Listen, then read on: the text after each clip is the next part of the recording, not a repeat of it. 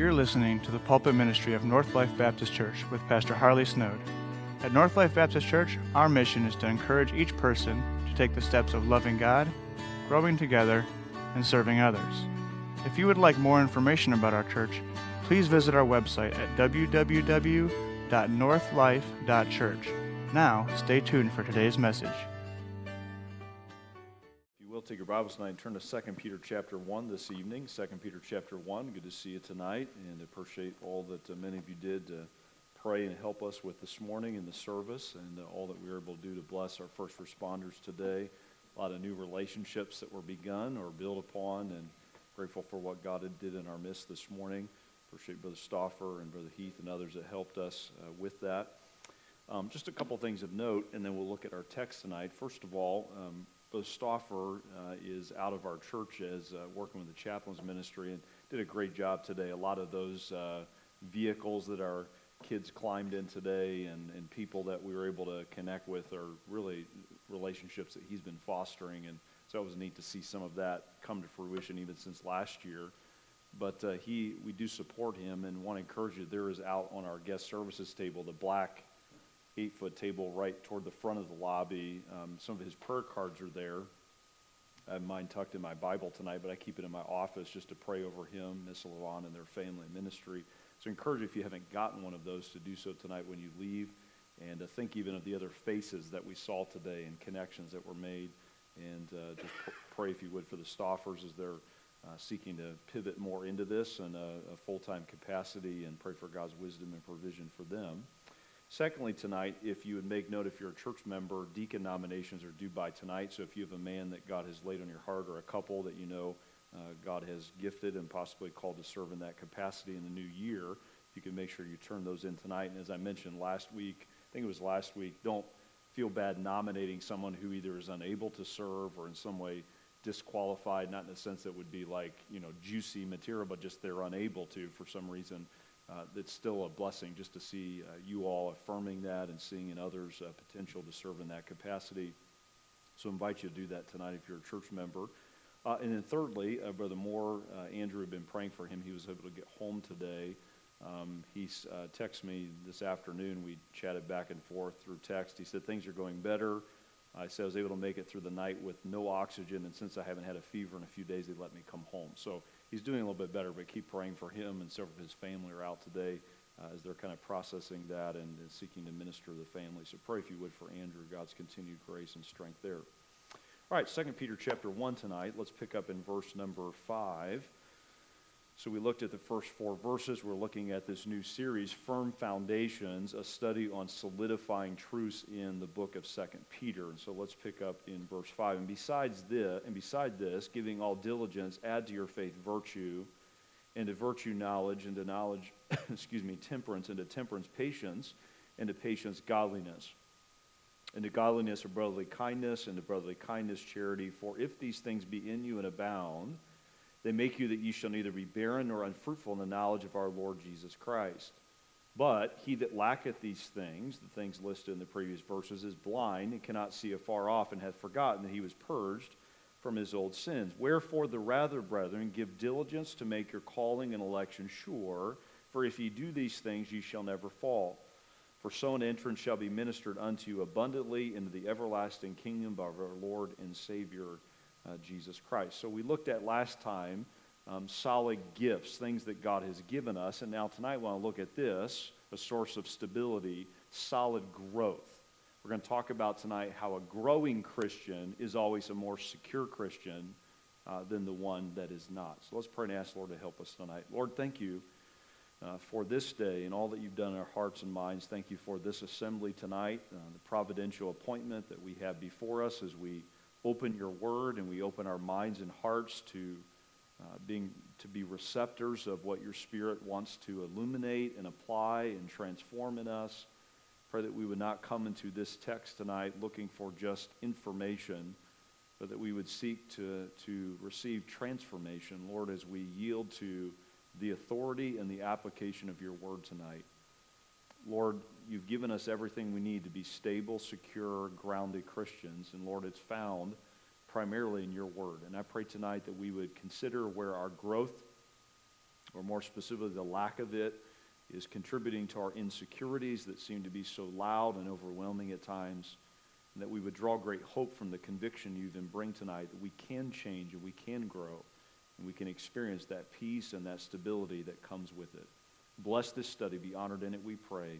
In Christ's name, amen.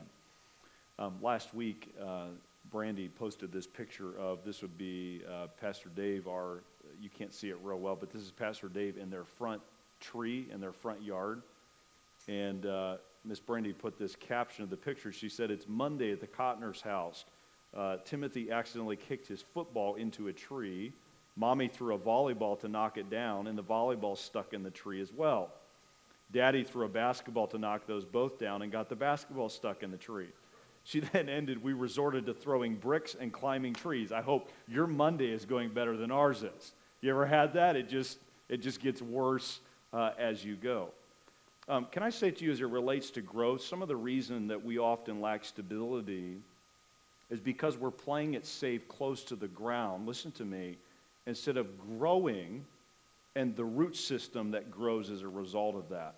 To grow to the sky, to grow toward what God has for each of us actually deepens our roots. It sounds counterintuitive, but actually the lack of growth is why we're not as grounded as we should be. Recently, I heard this statement. I think it is true, and of course this could be misapplied, but somebody said this: an often overlooked source of security and stability in life is change. Life is simply a series of changes.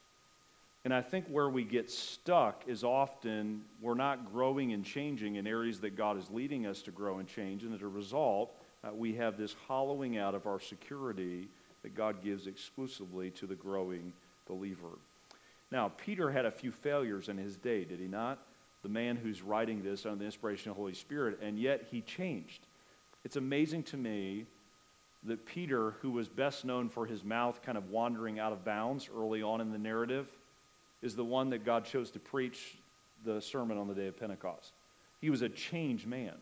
And much of his insecurities that even are still alluded to in the first epistle of Peter, we see those beginning to be processed and refined out, because the Peter of the gospel narratives is not the Peter of 1 Peter. And the Peter of 1 Peter is not the Peter of 2 Peter. He's growing, he's changing, and we see this maturation, this growth on his part and the security that he has in Jesus Christ. And so tonight he invites us likewise into that same growth and the security that follows. So the question tonight is this: in a day of insecurity largely fueled by spiritual passivity and lethargy, how do we, in contrast, keep growing in the Lord? Let's talk about two expansions of personal growth that will lead to us being more grounded, firmly planted in God's Word. Number one, for a few minutes, first of all, let's talk about additional growth. The emphasis being on the word additional. I don't know if you were able to make it to the south parking lot after church this morning, but we had several vehicles, some of our first responders that were here, and one of the most interesting was the Wayne County Coroner's truck was parked out there, and it seemed like we had more fun with that than the others. Maybe it's because it's Halloween. I don't know what trying to connect those dots. Nick was taking a tour and several others, and actually some people climbed into the back of that thing. You know, you got the dolly, not the dolly, whatever, the gurney or whatever, you know, and someone said it smells like bleach. And I said, you know why it smells like bleach, right? I mean, do you understand what this vehicle is? You know, we kind of had that little galley or gallow humor there for a moment. You do know this, don't you? When you stop growing, as one author said, you start dying. And I think where we are insecure, listen to me, I love you enough to say this to you tonight, God's convicting me on it, is because we're insecure because we're dying where we should be growing. Living things are stable things. Stuck things, passive things are things that often lack that security. And so we need to be willing to grow.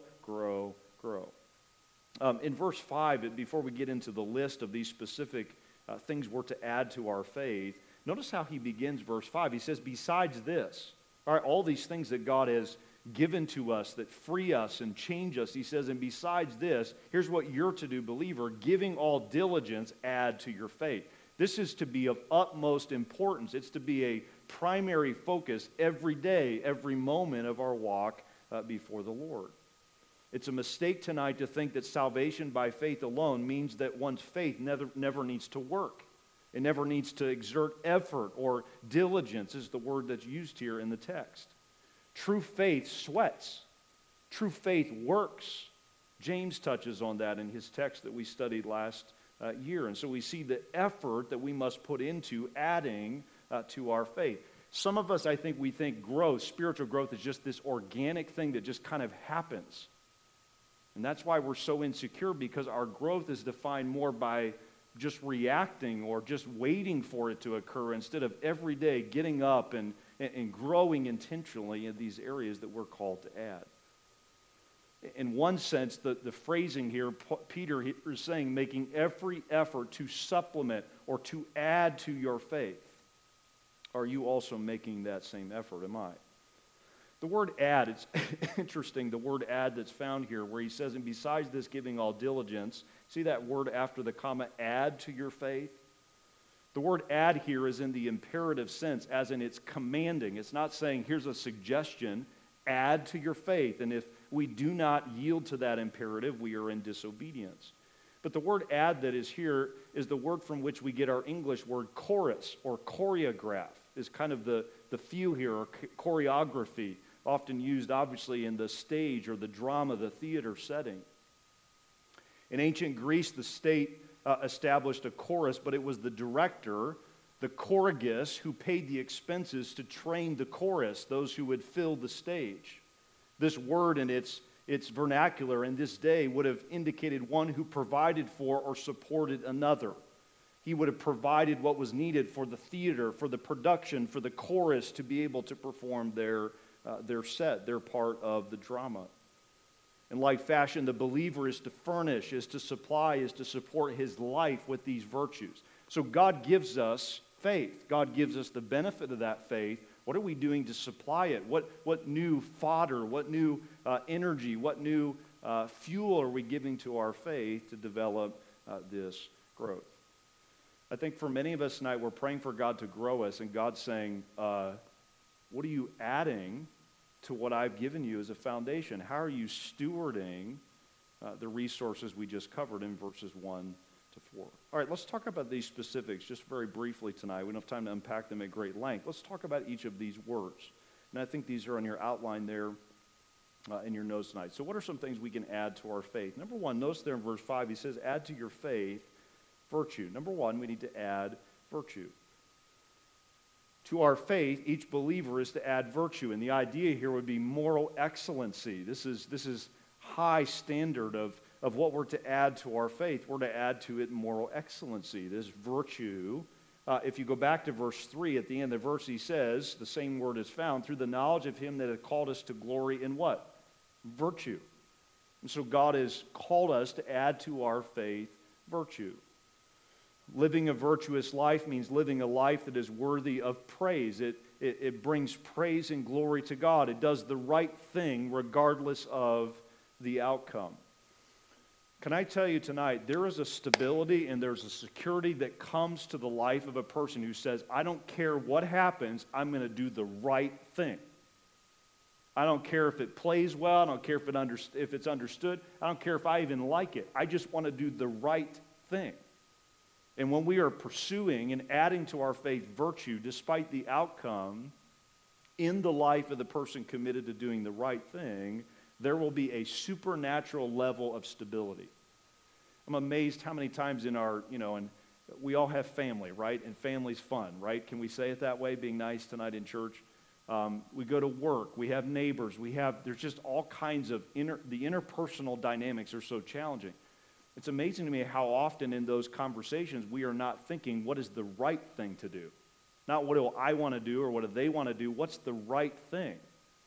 The person thinking that way is detached then from the emotional chaos that often is a part of those interactions. There's a stability to the believer adding to their faith virtue. I just want to do the right thing.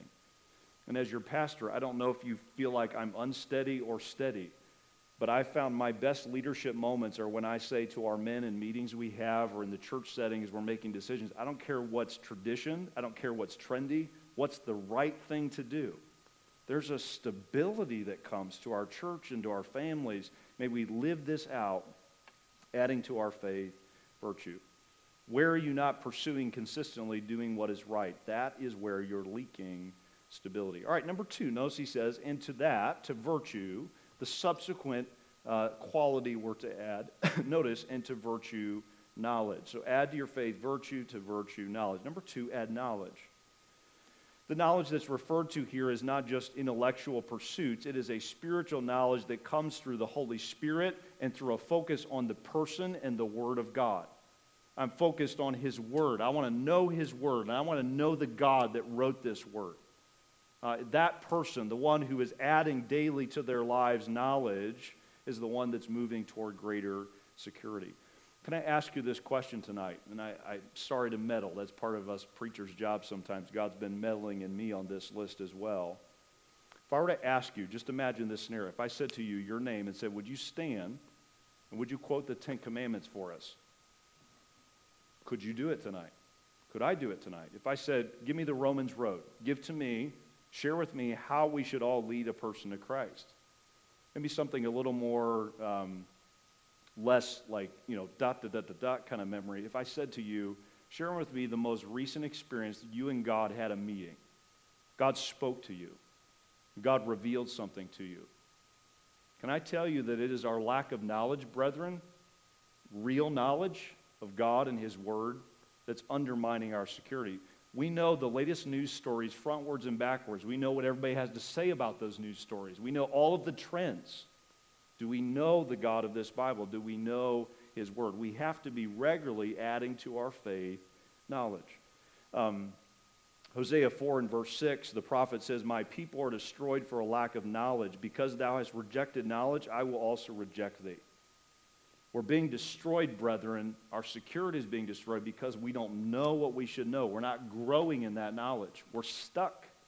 I know enough. I used to know. I used to teach. I used to learn. Are we growing every day in the knowledge of God? It's interesting because Peter, we mentioned this last week, but Peter over and over emphasizes the word knowledge. It's his repeated refrain, or the chorus, if you will, of his letter. Back in verse 2, you notice he says, grace and peace be multiplied unto you through what? The knowledge of God. If you go down to verse 3, according as His divine power hath given unto us all things that pertain unto life and godliness, through what? Through the knowledge of Him that hath called us to glory and virtue. Chapter 3 and verse 18, right toward the end of his book, the last verse, but grow in grace in what? In the knowledge of our Lord and Savior Jesus Christ. Knowledge, knowledge, knowledge. To have a firm foundation, we must be growing in knowledge. So here's my second question to you. Not only can you from rote memory quote those things that probably at one point we all have learned, but what's something new you've learned? Not just those rote lists, but what are other things you're growing in? Is your knowledge increasing or decreasing? Stability and security will trend in that same direction. And so the knowledge that we have that God has given, may we be growing in it. And for those of us who honestly would never want to say this, but we act this way as if we've arrived, are you telling me you know everything that's in here? We need to grow, brethren. We need to keep growing. And as we do so, the security that God offers is more freely ours. All right, thirdly, go back to our text. Some of you are deeply offended at this point. All right, verse 6. I'm just kidding, I hope. Verse 6, and to knowledge, notice this, temperance. All right, number 3, add to our faith temperance. I had a funny little moment. I always double check everything. Some of our sound people and otherwise always, Pastor, we've talked about that. You double check that mic or that thing again. I've just learned if you don't, you drop the ball. And I was getting ready to walk out of my office tonight with this coat on. It's a little cool out there. Those of us who were in the parking lot, got a little windy there toward the end. So I had this coat on, and I grabbed a cookie off the table. Thank you to all the ladies who helped serve. We've had several meals lately, so thank you for all your work on that. But I had put my cookie, I didn't have time to eat it, in my coat pocket. And I was thinking, how funny would it be if I walked out tonight and I forgot that it's in my office, but it's locked, so just chill, okay? It's not yours, okay? It's mine. That's my prize if I get through the sermon tonight. But can you imagine if I, in the middle of preaching, just said, would you hold on a minute, and I pulled out the cookie, or that's in a Ziploc, and opened it up, and then said, could I just have a little snack break here, a little cookie break, and then we'll continue the study? Like, isn't there things we have to say no to for a time? Would that distract you? Would that bother you if preacher, pastor takes a few minutes just to have a little snack break? We have to say no to some things. We have to distance ourselves from some things. And that is true as it relates to growth before the Lord. Add to our faith temperance. Faith and virtue and spiritual knowledge are not enough for the Christian walk. We must also possess self-control.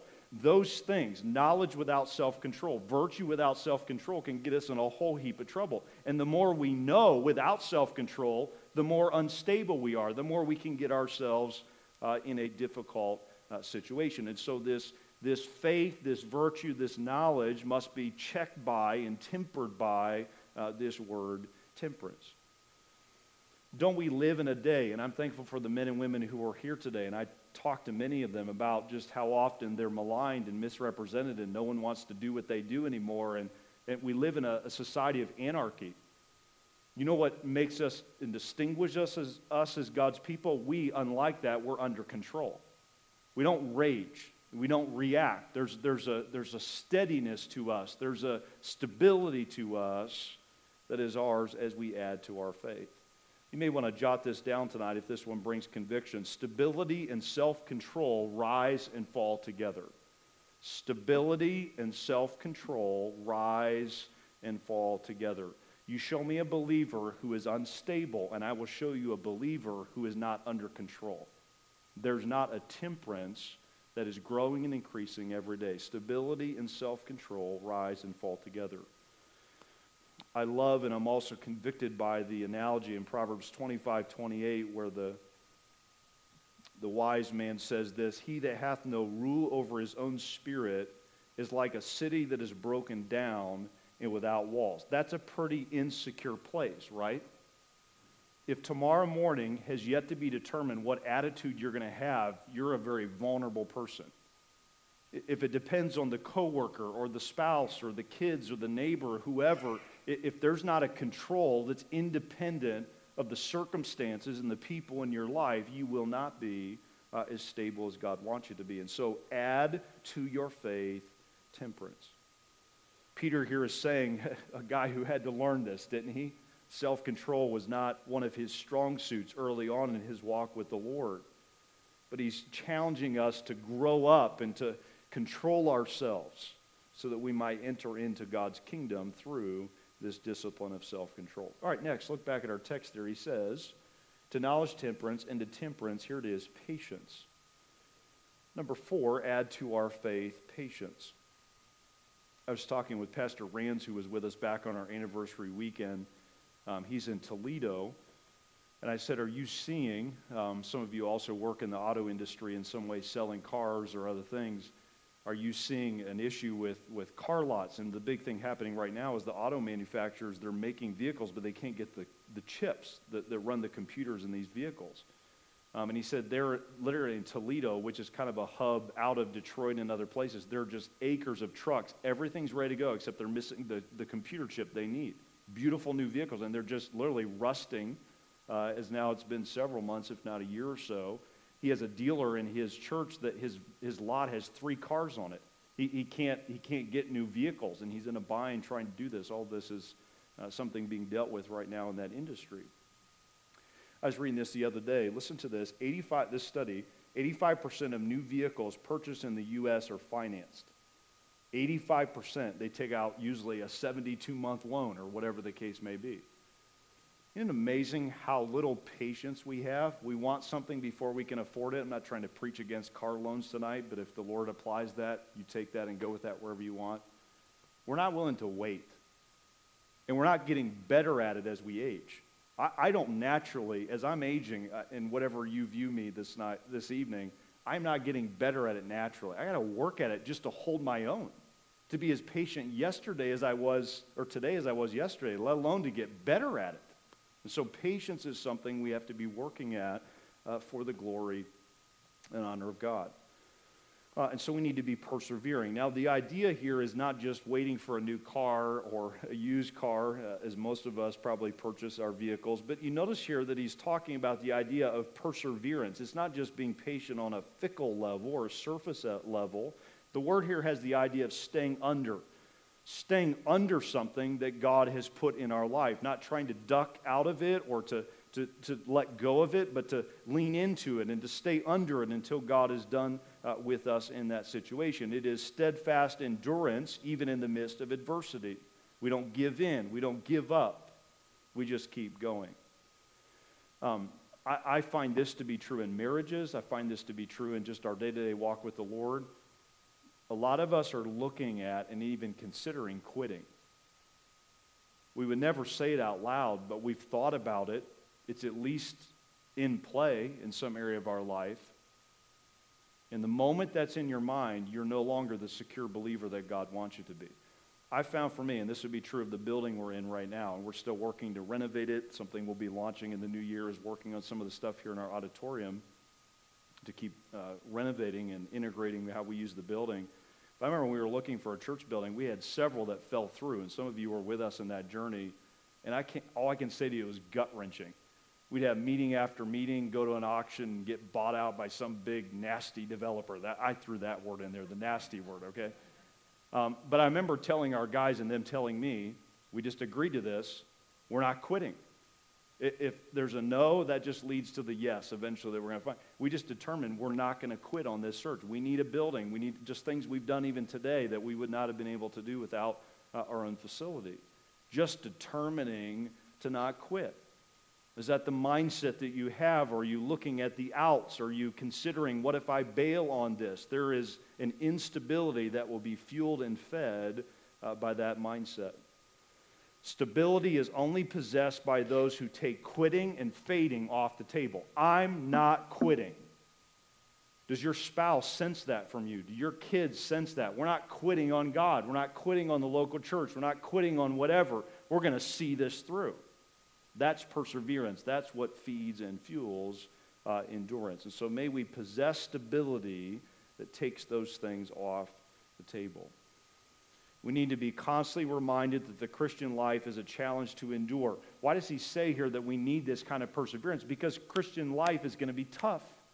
It's not going to be easy. It's not going to be healthy, wealthy, and wise at all periods of life. And so we need to possess and be increasing in this area as we navigate the real, raw challenges of our walk in this fallen world. And so add to our faith patience. All right, next, look if you will at the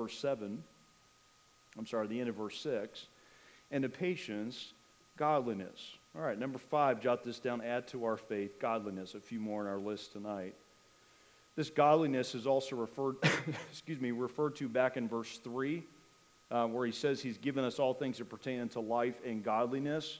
In chapter 3 and verse 11, he talks about that we're to be holy in our conversation and in all godliness. And so the value here, the significance of adding to our faith godliness.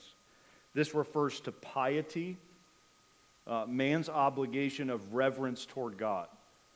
Piety, like if I said to you, they're so pious, do we mean that in a positive or negative way? We tend to view that in a negative way. You know, they're so pious. They're so. Why is that term fallen on hard times? It's a good thing in the sense of Scripture to be pious, to be like God, to be mimicking and imitating the God who has made us and saved us. And so we are to add to our faith godliness. Think about this tonight. This really struck me as I thought about how does godliness make us more stable and secure? Who or what is more consistent than God? Have you thought about this? So if God is, and Brother Heath touched on it this morning, all the omnis, he's omniscient, he's omnipotent, he's also immutable, he never changes in those characteristics. So if God is the most consistent commodity, if we can use that word, or character in all of the universe, then to become more like him is to become more stable and consistent. Isn't that interesting? And yet, well, God, I know what you have to say, but here's what the world says about finances or about, whatever, family, how we parent or how we go through work or what ethics we should adhere to. In the moment we turn from God, we're running headlong toward insecurity and unstableness in our life. To be like God, to become more like God through this process of progressive sanctification is what produces greater stability. So to be progressively like him is to move toward the ultimate, the highest levels of stability. Here's the underbelly of that statement, or the opposite side of that coin tonight. Our mimicking anyone besides God is going to lead to greater and greater instability. And that's why some of us in this room, or all of us in the room, struggle with instability, insecurities. Where you're insecure tonight is because someone else is the standard. Someone else is the scrutiny of your life. You're letting man-made policies and perceptions define who you are. Instead of God's the standard, His Word is the standard, I'm going to let my life be shaped and defined by it alone. And so adding godliness gives to us a greater sense of security. God has never let me down. Has He let you down? The sun came up again this morning, whether I saw it or not, with the clouds. Every day, He's so stable. He's so secure. And when I am insecure, it's because I'm out of step or out of touch with Him. 1 Timothy 4:8 says, "For bodily exercise profiteth little, but godliness is profitable unto all things, having the promise of the life that now is and of that which is to come." That ought to give to us stability. That's what God gives us through godliness. All right, so the first 5 virtues that we just talked about have more to do with our inner life and our relationship with God. These last 2 deal more with horizontal. Look back at the text there. He says in verse 7, "And to godliness, brotherly kindness." So these last 2 will have more to do with our interaction with each other. Next, if you will, there add to our faith brotherly kindness. The word here is the word phileo. It is, we get our word Philadelphia from the city of brotherly love. It has the idea of fervently and practically caring for others. It's a others focus. That's the kind of love that God wants us to be adding to our faith. This would be the negative side. Selfishness and stability are oil and water. You make life about you, you're going to be the most insecure person in the world. You lose yourself in ministering to others, there's just a groundedness that comes with that. There's a stability that comes. Selfishness and stability are the antithesis of one another. And so when I choose to love you and you choose to love me and we choose to love on these folks that God's always sending our way as a church and to your family, I'm choosing to be more secure. I'm choosing to have more stability in my life. When I push people out because it doesn't fit my schedule and my comfort levels on multiple fronts, I'm moving toward a position of insecurity. When I open up my home and I open up my heart and my schedule and my wallet, and the list goes on, as I do so, flooding into my heart and life will be a greater and greater sense of stability. The verse that came to mind was John 13:35, where Christ says this, "By this shall all men know that ye are my disciples, if ye have love one for another." And I thought about this. All men will know. That's a security, right? Doesn't that then include the person who is actually doing the loving? If all men will know that you're my disciples, that also includes the disciple who's loving the other disciple. All men will know. And if I can love you and you can love me, that only can happen in a consistent way with the help of the Lord. It affirms, it confirms, it produces stability in our hearts as we love one another. It just feels good to love another person, doesn't it? To sacrificially serve them in some way. There's just, whether it's a young little munchkin or the most senior saint or some random stranger we meet, just loving on someone else, there's a security that comes in that because God's love is being shed abroad through our hearts. All right, lastly, notice in verse number 7, he says, "And to godliness, brotherly kindness, and to brotherly kindness, charity." Lastly, we add to our faith this word charity. Whereas brotherly kindness, this brotherly love, is a concern for others' needs, this love, this agape love, this God-mimicking love, is desiring the highest good for others. This is the kind of love that God has demonstrated to us through Jesus, the gift of His Son, the sacrifice of Christ on our behalf. That's the level that God wants us to reach as we grow for Him. And I will tell you, I am so far from that. Aren't you? So why would I say tonight, yeah, you need to grow, but I don't need to grow? Agape love. For God so loved the world that He gave His only Son. As Kurt so eloquently preached this morning, the lost coin, the lost sheep, the lost son. I've yet to attain to that level of love. And so adding, asking for God's help gives to me greater security. This is primarily not a matter of emotions, but a will. It's a choice. You say, Pastor, I don't know that I love people like God. The question is not, do you feel like he feels? Are you choosing to be what he is toward those? What would God do toward your neighbor? What would God do toward your family member? What would God do toward that one who does not deserve your love? That gives great opportunity to love on them like God does. It's not a sentimental thing. It's an obedience thing. We ought to be getting better and better at it as we grow in the love of God. It's supernatural. It requires God's help. God can grow any of us to be more like him in this area. I've mentioned this a few times. I've read different books on Secretariat, who was well known in his racing prowess. He would have been the winner of the Triple Crown back in 1973. After his death, his body was actually sent to the University of Kentucky for autopsy. They were like, why in the world did this horse? And he kind of was a randomly put together. He didn't have the same physique and profile that some of the other well-known horses of his day had, but he won the Triple Crown. They wanted to try to dissect that. And when they began to do an autopsy on the body of this massive animal, they found that his heart weighed an astounding 22 pounds. And to me, okay, that's interesting, but the article ended by saying the average weight of a mature thoroughbred's heart in that day, and even today, is a mere 8 pounds. So almost 3 times the size. Really, the secret of the success of this underdog, this underhorse, if you will, that always seemed to triumph. Can I tell you tonight, brethren, it is our smallness of heart. We're so focused on us and our stuff and our take and our whatever, and we're very insecure because of it. Everything's a slight, and everything's an attack, and everything's an undermining of who we are. Our heart is far too small. And until our heart is expanded by God's love, it will continue to shrivel up under the pressure of growing insecurities that focus on our own limitations. It just shrinks, and it shrinks, and it shrinks. Instead of letting our heart be expanded, we love people, and we love to do things for him that we can't even explain without his help and his love. That is where the secure believer lands. Now, may I say tonight carefully, Peter here, and God is not suggesting that we kind of like create a necklace, if you can visualize, with all these beads. Okay, there's virtue, and there's knowledge, and there's perseverance. The idea is that they build on each other. When I read agape love, that overwhelms me to go right from being saved to that.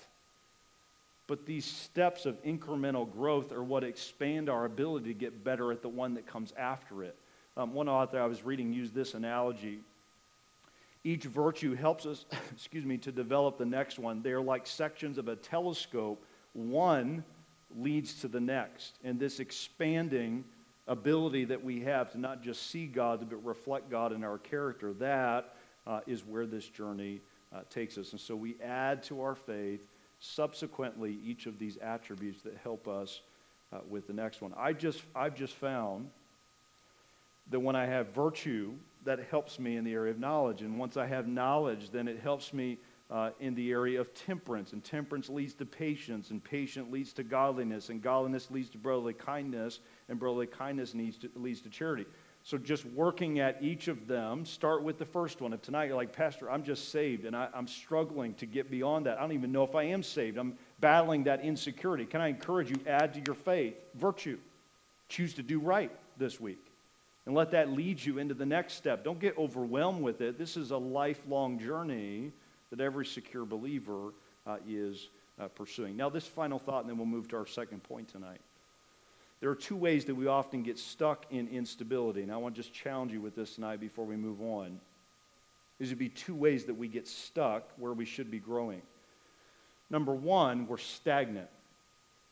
We're stagnant where we should be adding.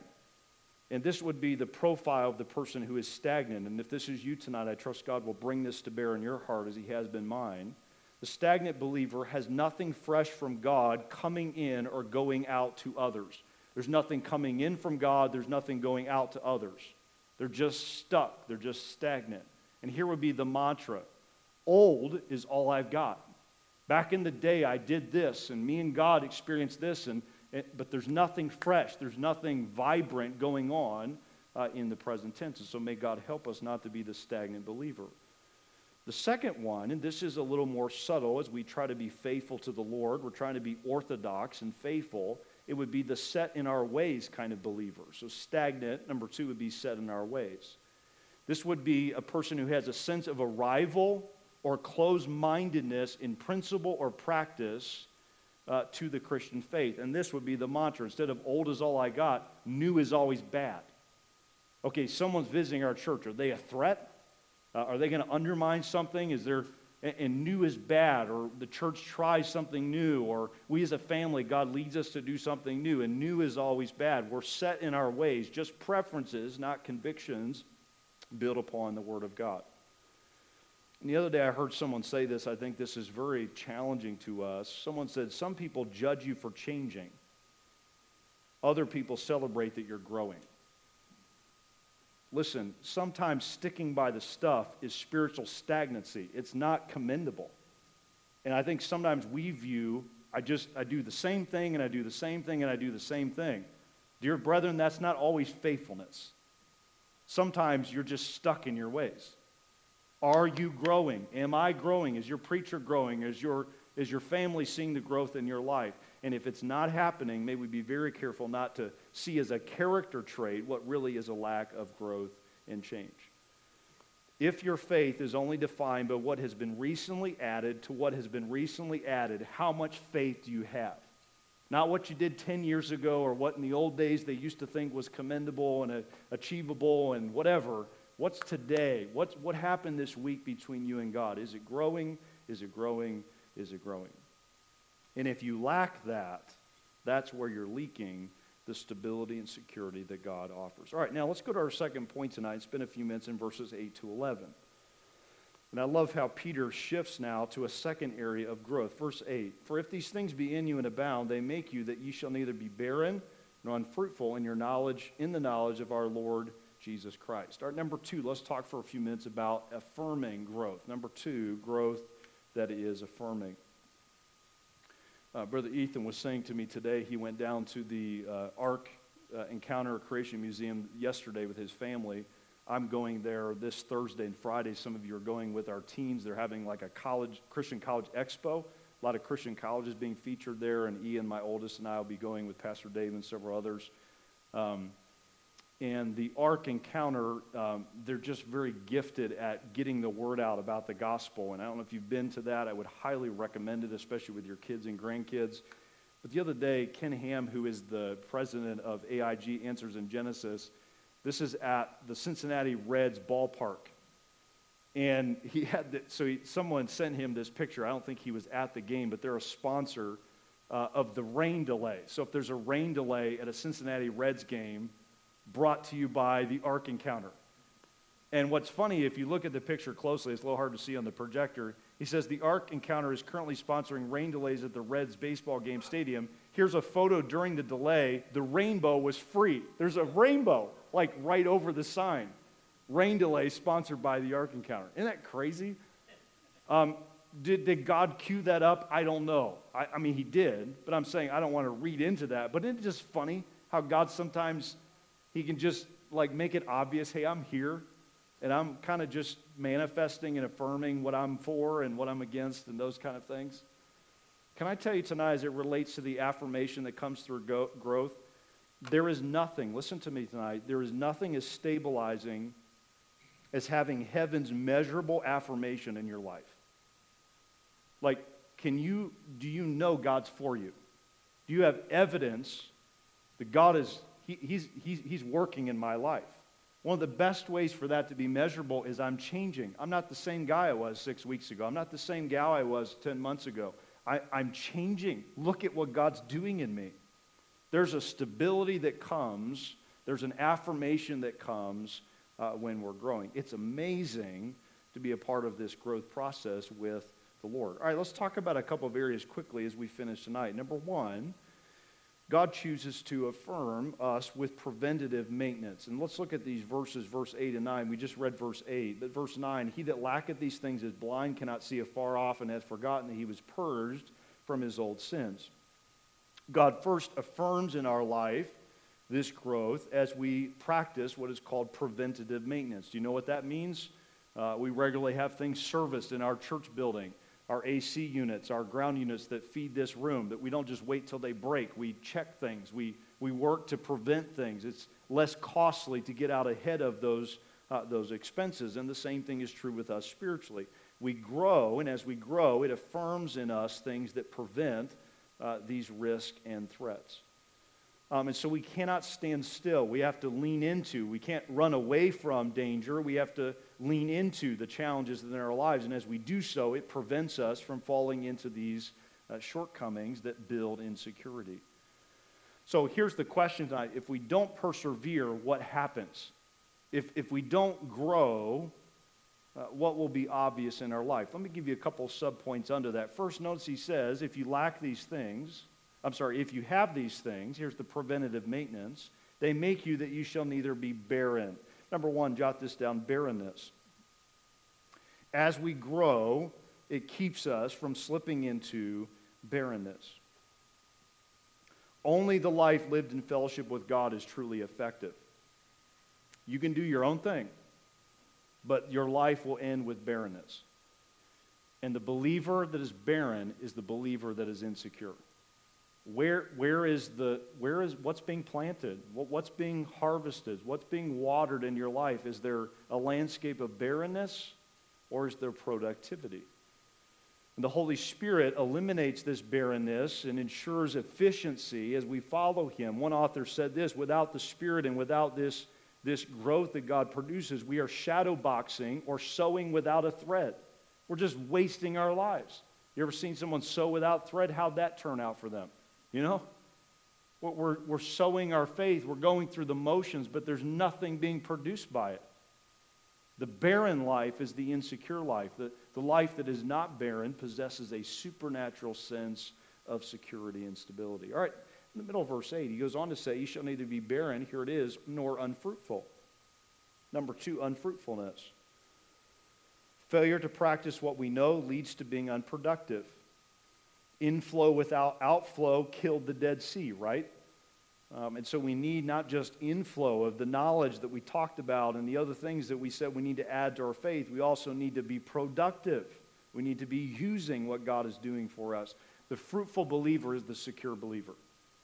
And so where areas that you can pursue fruitfulness as you grow. God grows you not just so you look great. He grows you so that you can become more productive.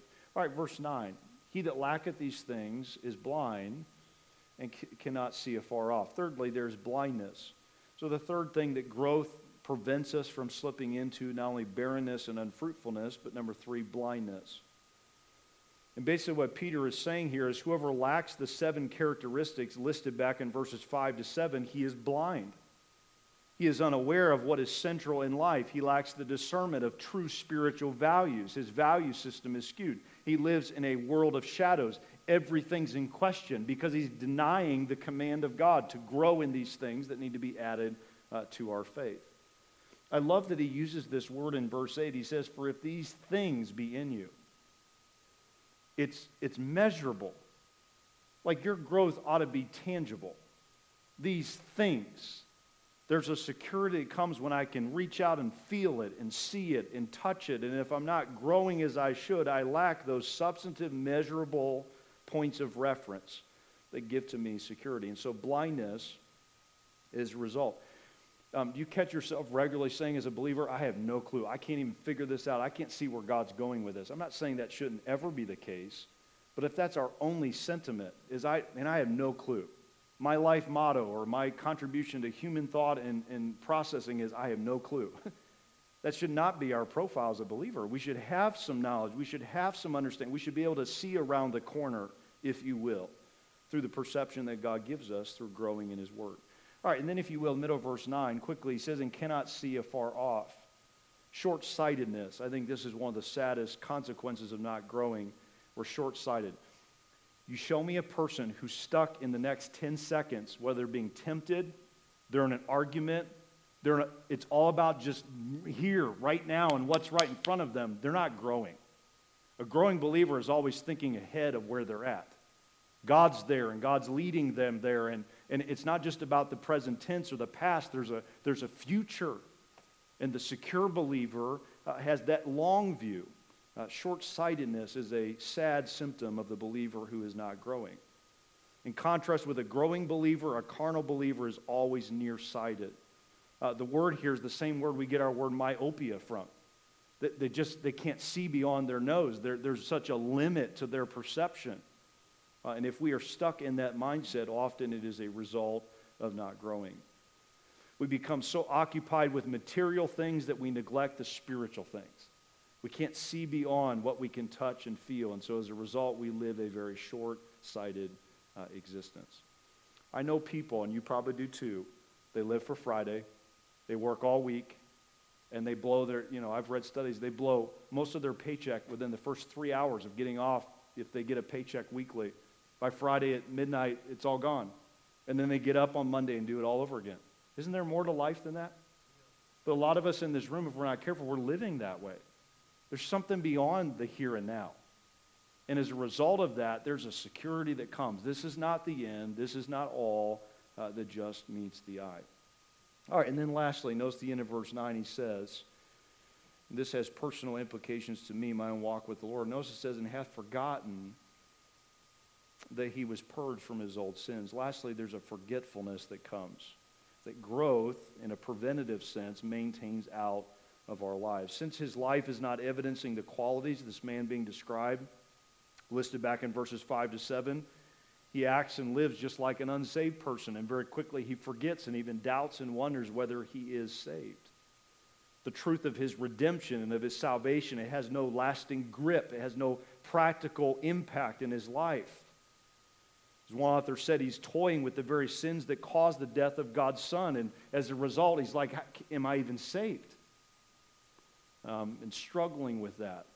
And I think I've shared this before in our church setting, but this is the verse right here, this text that God gave me when I was doubting my salvation as a 13-year-old.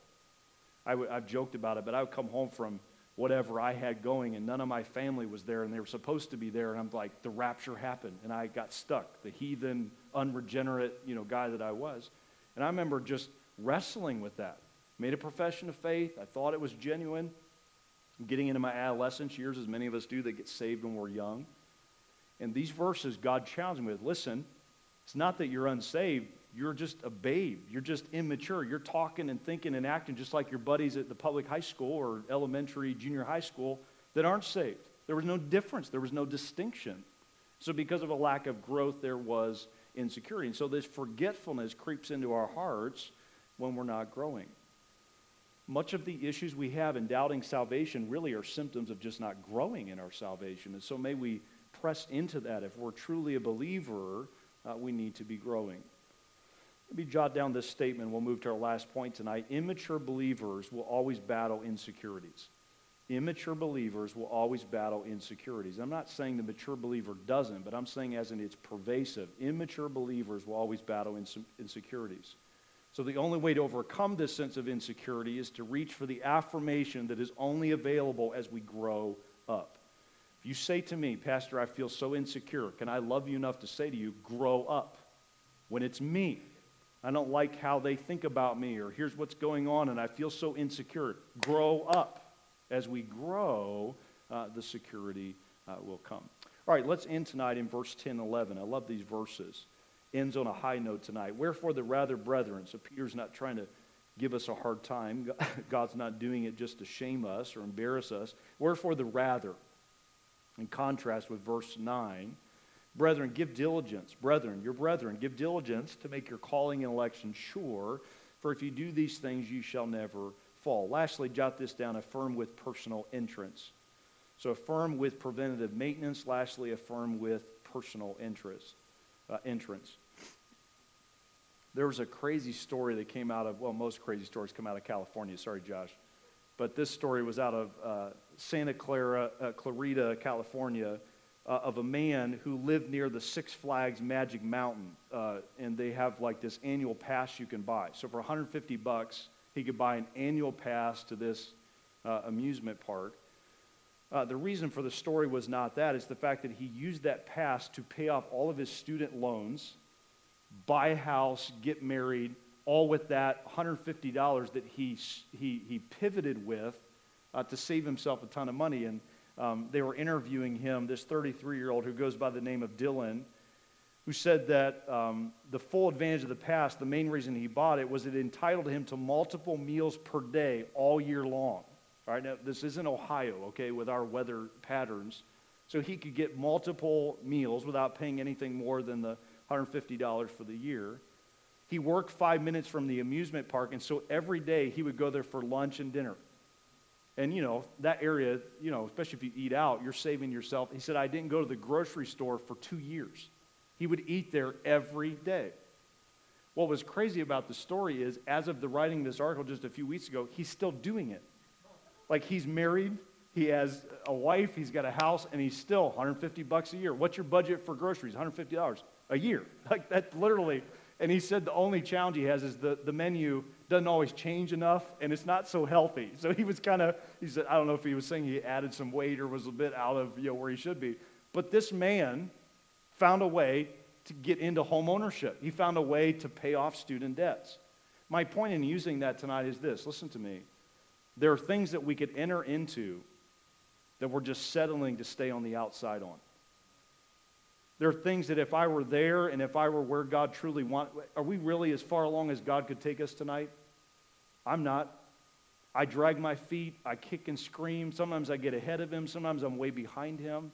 But there's some places I could enter into if I would just be willing to make the sacrifice. And so we see that this entrance that is ours is ultimately only ours fully as we are growing.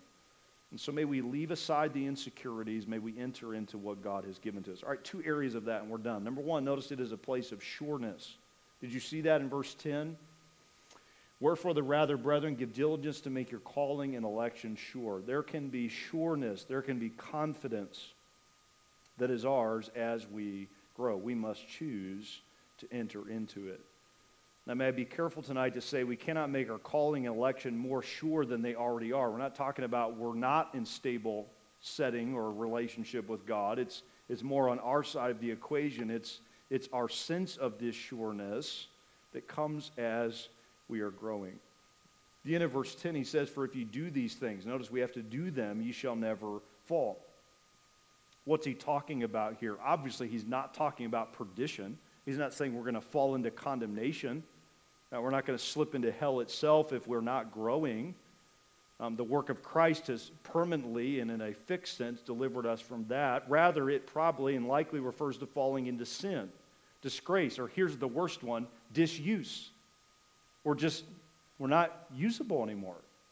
We're not able to be used by God. And so as a result, God sets us aside. God sidelines us. God shelves us, if you will, because we are not growing as we should. There's a sureness that comes as we continue to grow. God grows and uses the believer willing to enter into this sureness.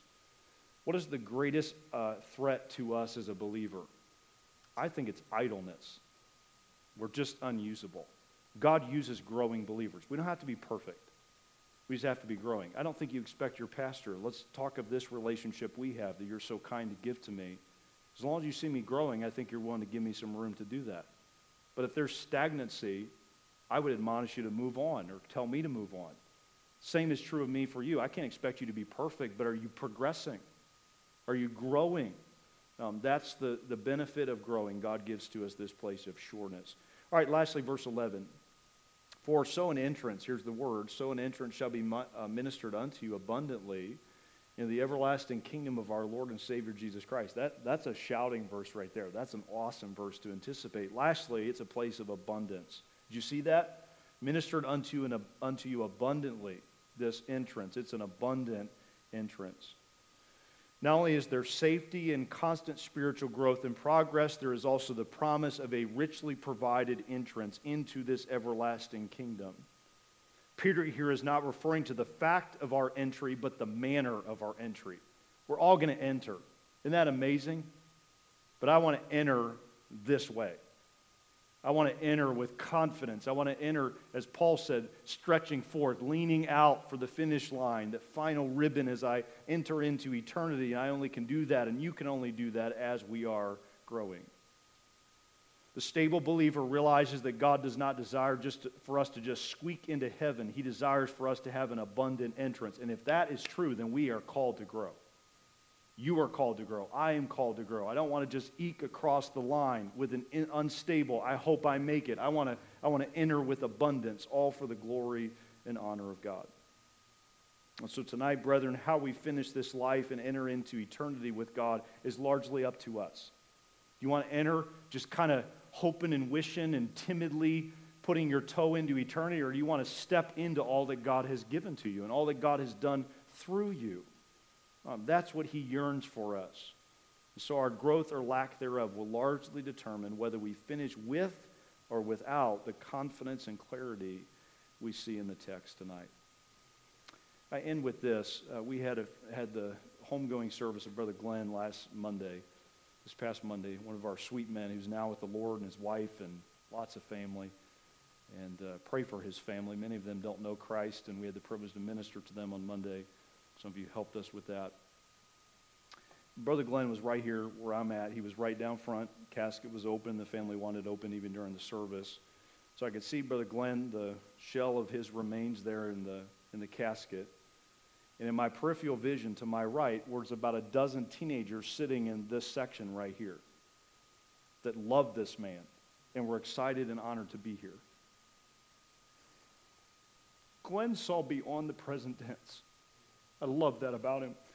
He had pain, he had struggles, he couldn't relate with the kids. He didn't have a smartphone to share and swap YouTube videos with them that I know of anyway. He had a flip phone we were always joking him about.